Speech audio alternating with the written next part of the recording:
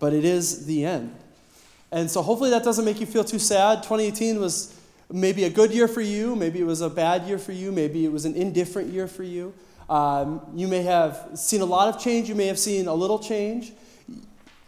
Lots can happen in a year.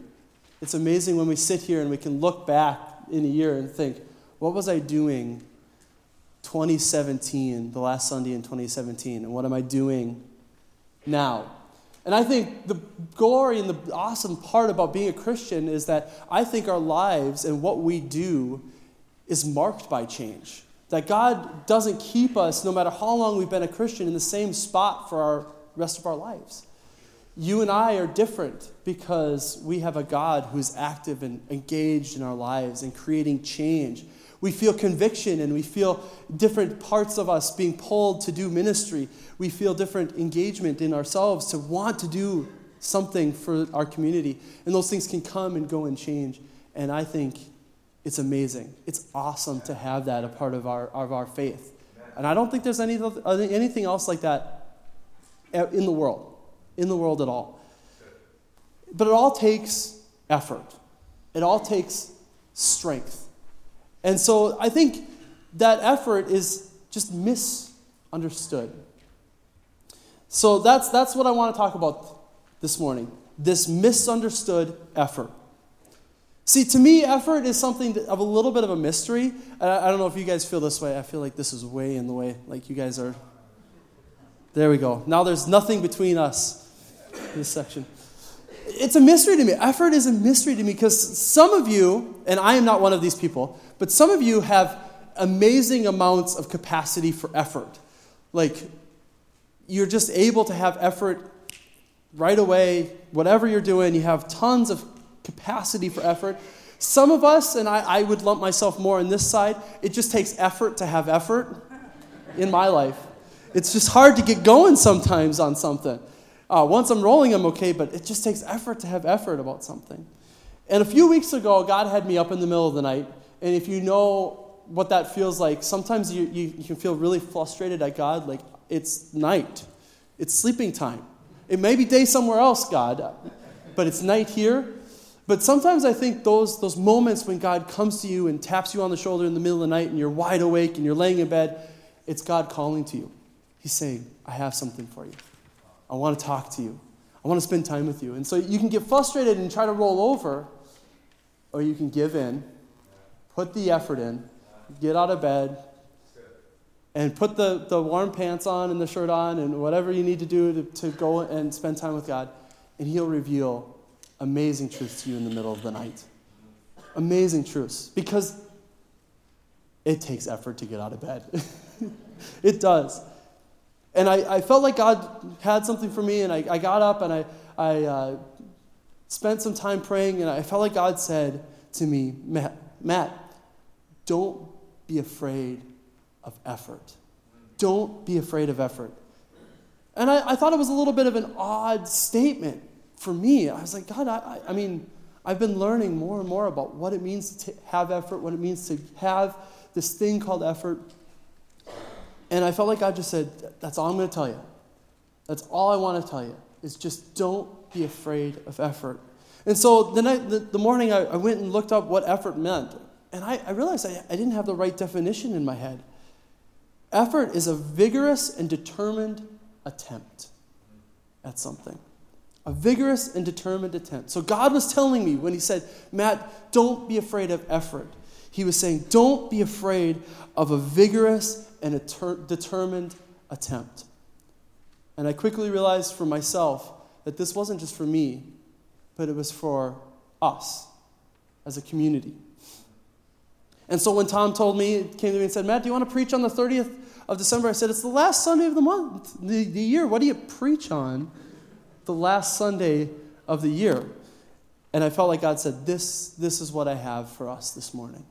This is what we need to talk about. So we're going to talk about it. We're going to talk about effort. So a little bit, you're going to learn a little bit about me today. And effort, I always think of effort and running, to me, are synonymous. If you're expending effort, you're probably running. If you're running, you're expending effort. And I've never understood one group of people, and I know there's some of you here, and I don't want to offend anybody, but there's one group of people I really don't get when it comes to running. And it's those of us among us who are willing and able and desirous to spend money to run a marathon. The 26.2 miles that make up a marathon.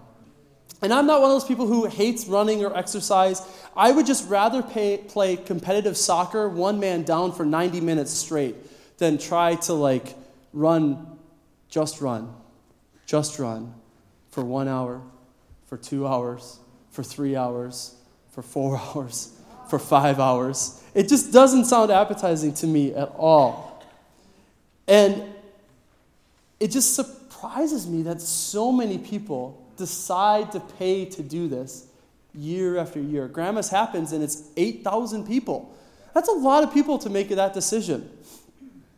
So let think about this with me for a second. What happens during a marathon to your body? First, you'll finish about 2 to 3 centimeters shorter than when you started. So you start one height, you end another height, and it's all because of fluid loss in your body. So you're shorter if you want to shrink, run marathons. Your body recovers. You gain the 2 or 3 centimeters back. But by the time you're finishing, so the runners that are finishing the marathon, however long it takes, their body is literally starving. There's starvation happening in your body. I mean, no thank you. I like food. I like feeling full, but you're starving. Your body is starving for the calories it needs to survive. Your kidneys are under so much stress during a marathon that 82% of runners, 82%, finish with a stage 1 acute kidney injury. So you're literally killing your body to make this happen. Makes no sense to me whatsoever. It sounds like way too much effort to me. But I'll give it to you, because there's one group of people that makes even less sense to me than the people who decide to run. And it's these people. You're going to see a picture here in just a second. They're called the Cliff Bar Pace Team. You may have seen these people, you may not, but they run marathons throughout the United States, including Grandma's Marathon. And you'll see that this person, the Cliff Bar Pace runner, she's carrying a sign that says 4 hours and 15 minutes. And so she has volunteered to run this race and run it in such a way that she will finish at 4 hours and 15 minutes, plus or minus less than a minute. That's amazing to me. How do you do that? So not only does this runner who's carrying this flag, not only does she have to deal with all the things that I talked about, finishing the race 3 centimeters shorter, her body being in starvation, and that she probably has a kidney injury. She has all those things against her. She's decided to finish the race at a specific time. Go figure. Kayla and I, the first time I went down to see Grandma's Marathon, people finishing. We went down about the 3-hour mark, and the 3 hour and 15 minute person, there was a guy, he was 3 hours and 15 minutes on the nose. And I went, what is going on here? How did he do that? And then just a little bit later, the 3 hours and 20 minute person came by, and she was a few seconds ahead of her time. And I started just in awe. I looked at Kayla and I said, are they giving these things out to people who are running by, a mile out? How do they do that? And I started doing research, and I started realizing, no, they're carrying this time the whole race, the whole time that they are running. So it's not just random people. These are people who have decided to run this race for the benefit of others. The whole goal and the whole purpose of the Cliff Bar Pace Team is that they run, and you know whether or not you will finish before that time, if you're before them or behind them. So they run specifically for the benefit of the other runners in the race. It's incredible to me. I watched an interview with one of these Cliff Bar Pace runners, and the guy said, Running a marathon for other people is the most gratifying experience I've ever had in my life. And I thought to myself, we should be like this. Christians should be like this. We should be like the Cliff Bar Pace team of humanity. That we train, we expend effort, we work, and people around us can trust that if they train and are running with us, they will finish the race with us in heaven. And I don't think it's an arrogant thing. You don't have to sit out there and think, I'm so good, I'm so great. But listen to what Paul says about himself. He says in 1 Corinthians 11:1, he says, be imitators of me as I am of Christ. If Paul can be this confident in his life, you can be this confident in your life. That you can look at people around you and say, imitate me as I imitate Christ. And so I want to talk today about what it looks like to become a pace runner in our lives. What effort needs to happen in our lives that will bring us to a place where we can become a pace runner for those around us in faith. And so we're going to look at Matthew 20. If you want to pull out your Bibles, your cell phones, your tablets, or look on with your neighbor if you really want to not expend too much effort this morning.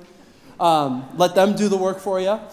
We're going to look at Matthew 20. And I think just like effort is misunderstood, I think that this passage, this parable is misunderstood.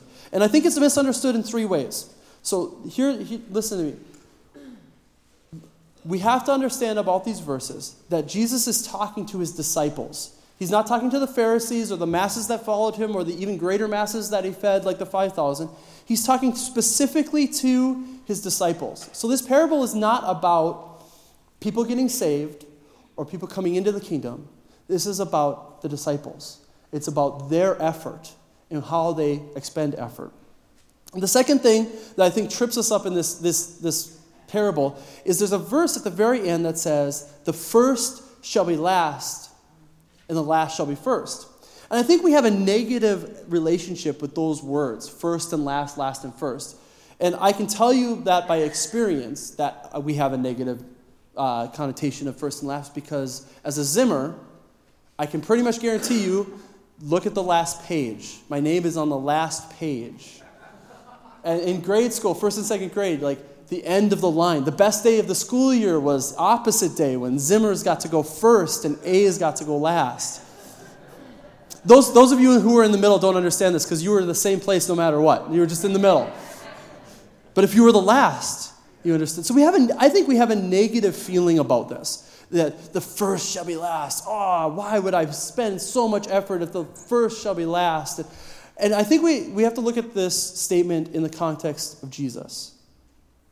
I don't think Jesus was this first last business was him being negative to those of us who came to Christ early in our lives or give of ourselves. Because he was. He was the first among all. And he came to be last, to serve. And so if Jesus did it, and it wasn't a negative thing for him, it's not a negative thing for us.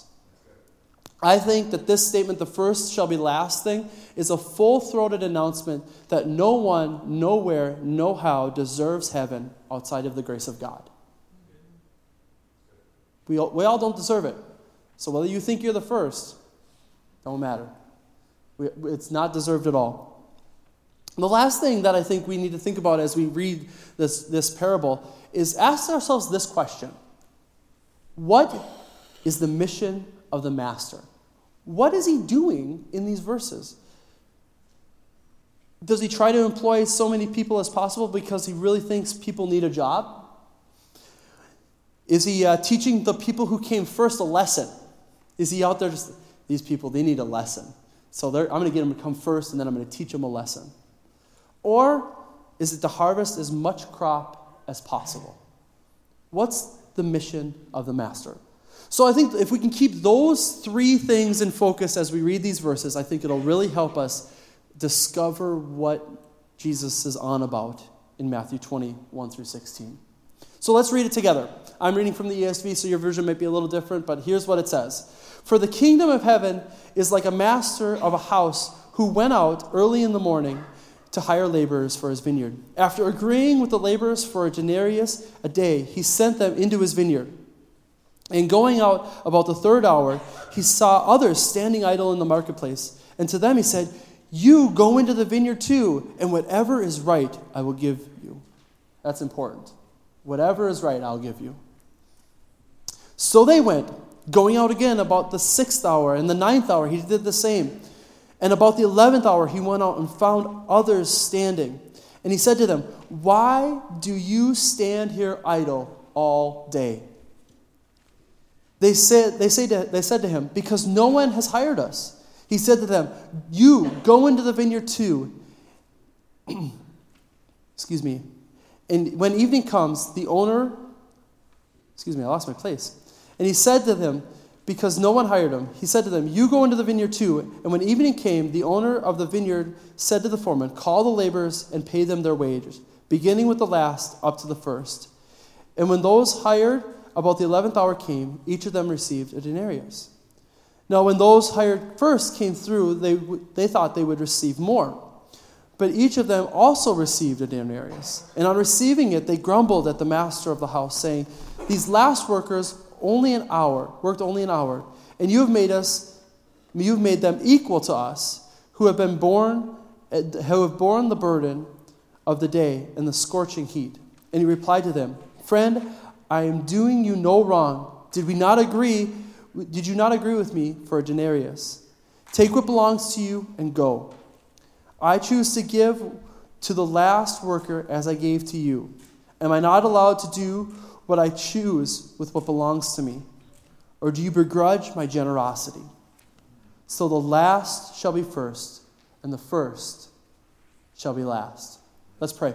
Father, we thank you so much for your word, that it speaks to us. Thank you that it's alive and well in our hearts. Lord, that when we read your word, it comes alive. Lord, I ask that you would open us up to conviction, you'd open us up to truths that you want to speak to us, and that we would not be afraid of the things you're calling us to in this next year. That the effort you desire to have us expel for other people would be worth it to us, and that you would be glorified. In your name, amen.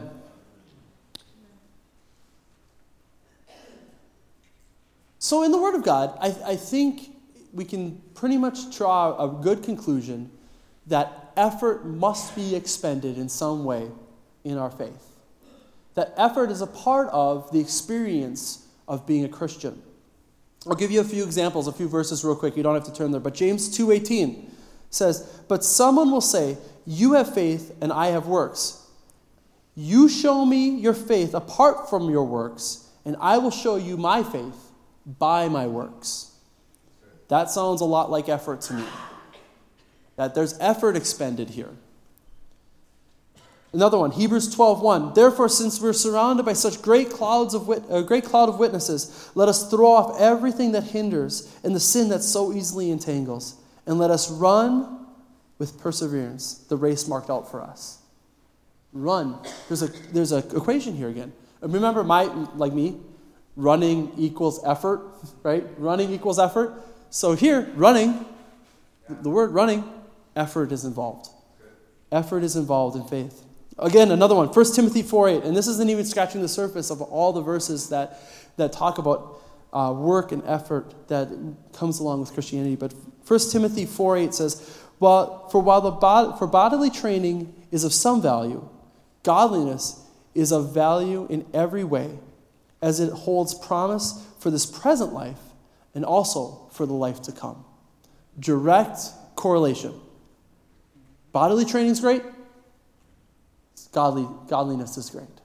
So the writer of the Bible, 1 Timothy 4:8, he's making a comparison that effort must be expended. And I don't think we should get off on this train and get too far, because remember, the first shall be last. So grace is the key here. You receive your faith by grace, not by works. And I think that's very important for us to understand. The effort is not the thing that makes you pure and holy. The effort is not the thing that brings you into relationship with Christ. It's the thing that comes out of your relationship with Christ. Effort comes out of the grace we've received. The very end of Matthew 20, the verse 16, it says, "Am I not allowed to do what I choose with what belongs to me?" And I think that's important. The generosity of Christ and how good he is. And I think that's wonderful. And so we don't receive because we've earned it. We've received it because he's good. And so that's important. But effort must be expended.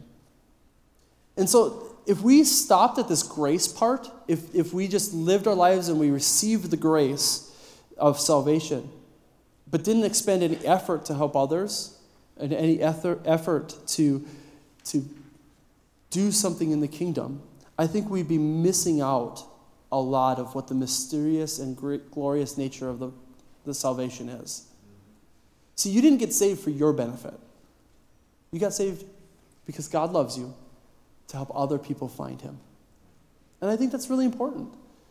We benefit from the grace of God. Absolutely we do.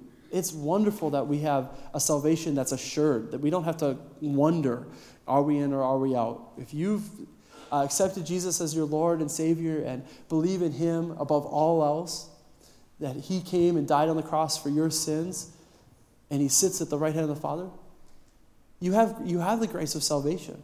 But that salvation, if it's just bottled up inside of you, is no good. Because that grace that's so amazing should come out. It should explode forth. And so if it's inside, you will have failed to understand what salvation is really about. And so I think that's important to understand, that effort is part of our faith. And this is where Matthew 20 comes in. Because you see, he's talking to his disciples. Remember the disciples, the people that followed him and came first? They were with him, and they were asking questions and wondering why Jesus was teaching the way he was. And so I think Matthew 20 is all about how we are when we expend effort.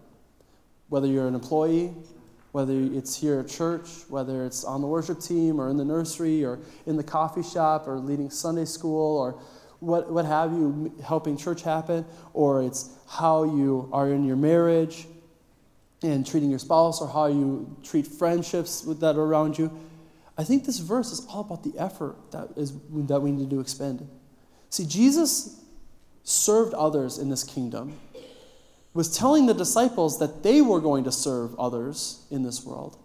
And so why would we think that our role in this world is any different than the disciples? God's called us to be disciples. God's called us to follow him for all he is. And that means that we're called to serve. We're called to be the least among all. And I think we can just get caught up in this faith thinking that the whole thing is about righting our sins. I think this is really serious. Like righting what we see in ourselves and the sin that we know that so easily pervades who we are. We can get so focused as Christians on that. And I understand why. I can get that way. I can get so focused on making sure that I don't sin or don't have things in my life that are stumbling blocks for myself, for my faith. And I think those things are very important for us to work through. Very important for us to think about and to process. But if that's where the effort in your faith stops, you're missing the biggest part of the joy of our salvation. You're missing the biggest part of what God has for us. Let's not sin so that grace abounds. Let's not do that. But let us run the race with perseverance together. I think we should be the Cliff Bar team of faith in our community. That your neighbors, as they get to know you, if they come to faith, that they would say, man, if I could only be like my neighbors. And if I like them, I know that my faith is secure. I know that I've made it with them in faith. And so I think that's what it's all about. That's what Matthew 20 is all about, is how do we expend effort appropriately? How do we serve in our communities and honor God in what we do? And so here's my thought. I'm going to give you 3 things that I think we really need to do this year to expend effort for our faith, whether, I'm going to say anywhere. I'm going to go make a bold statement. I think these 3 things will help you expend effort everywhere better. That's a bold statement. But I like bold. Being bold is good. And so I think if you can take these 3 principles and apply them to your life today, I think you will expend effort in new ways, in more efficient ways, and you will see great increase this year in the things that God brings about in your life. Okay? So huge, I've set the bar really high, so hopefully these things are really good. But I think they are. And I'll tell you what, they work. And so here they are. How to expend effort more efficiently or better this year for the kingdom, but also for the other places in your life. One,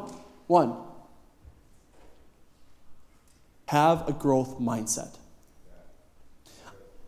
So you've probably heard this statement.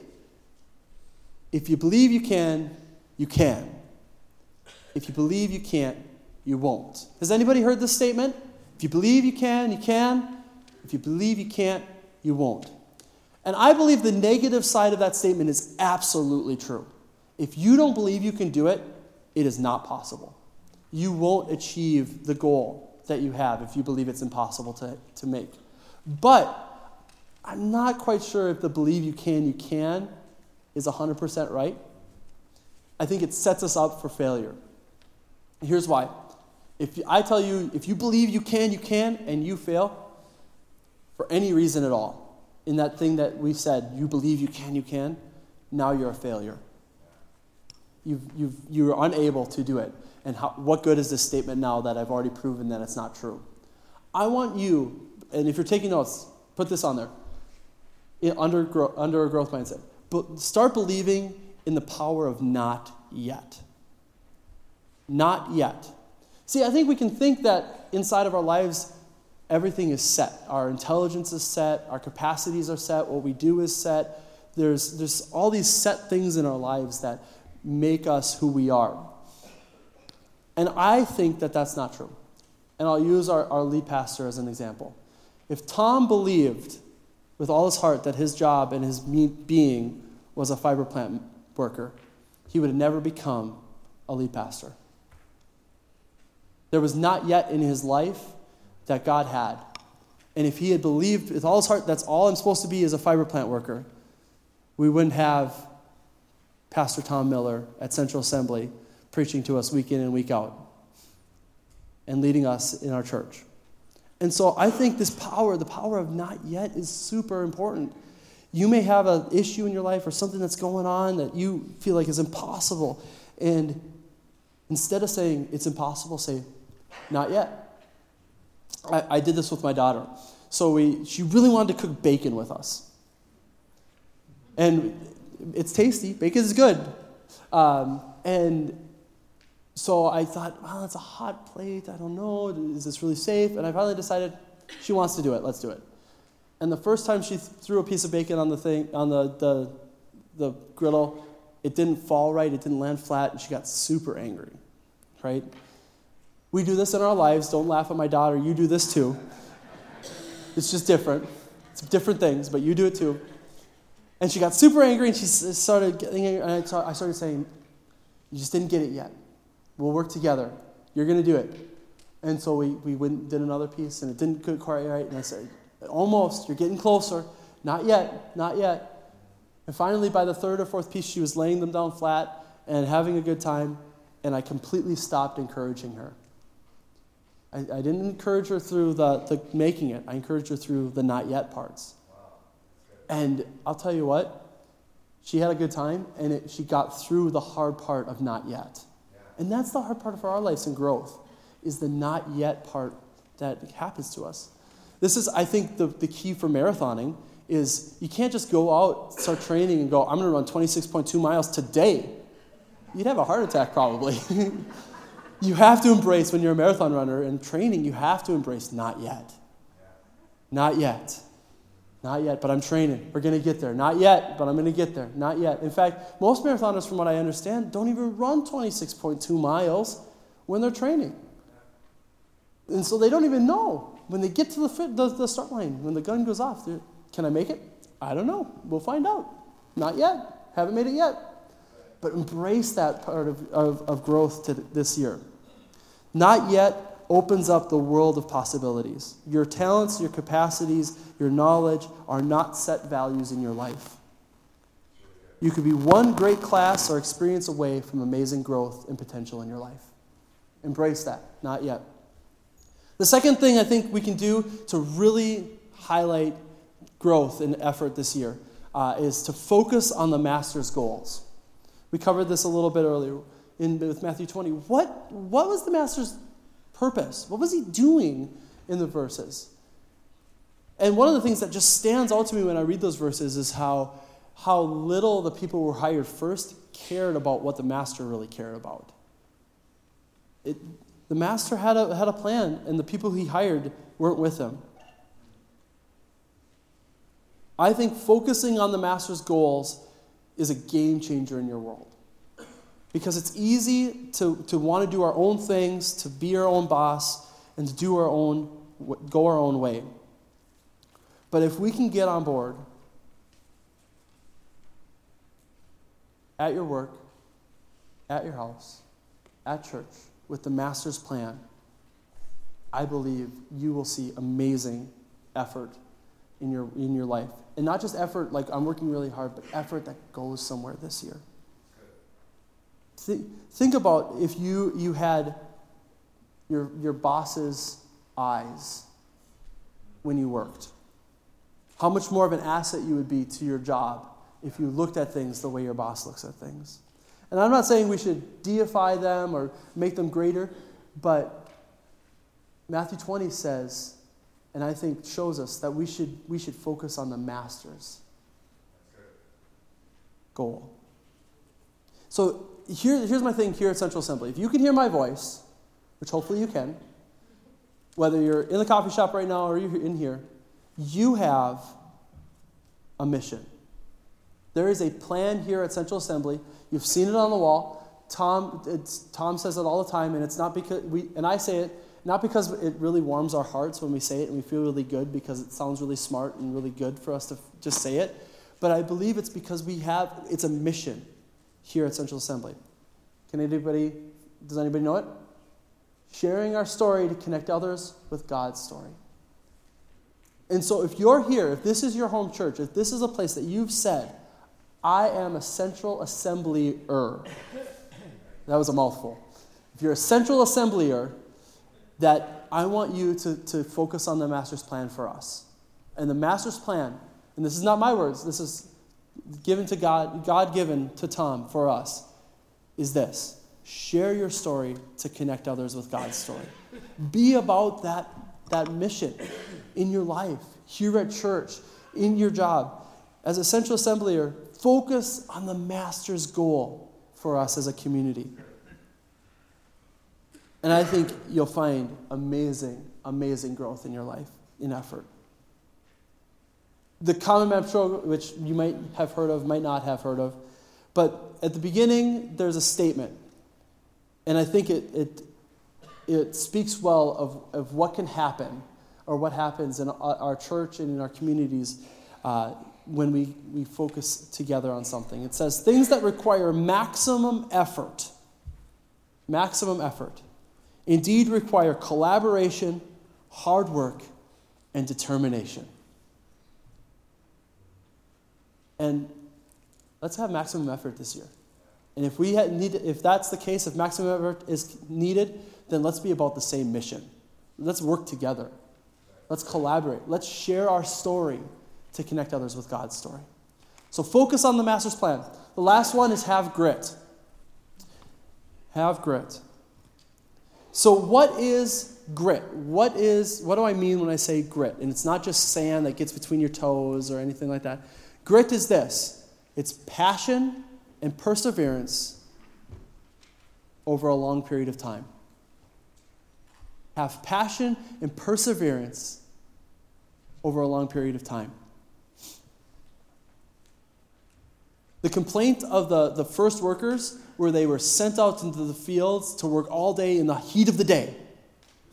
And that was their biggest complaint. They agreed to the cost.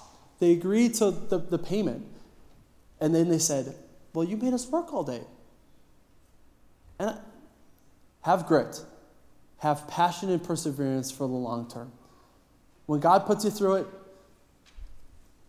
I don't think it's wrong to say it's hard, but have passion for what God's given you this year.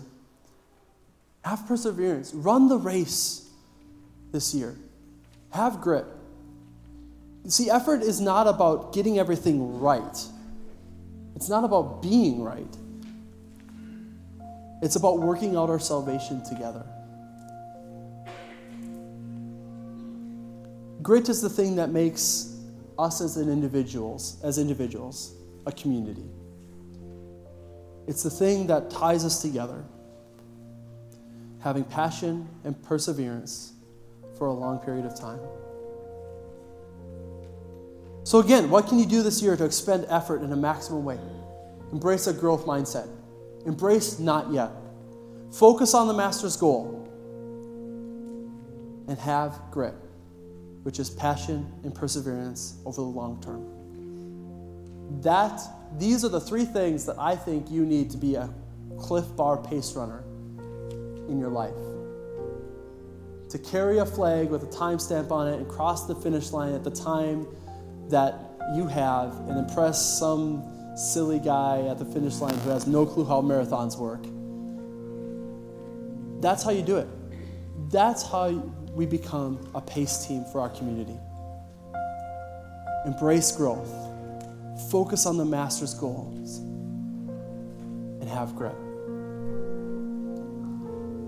So how do you do that this year? What does that look like for us?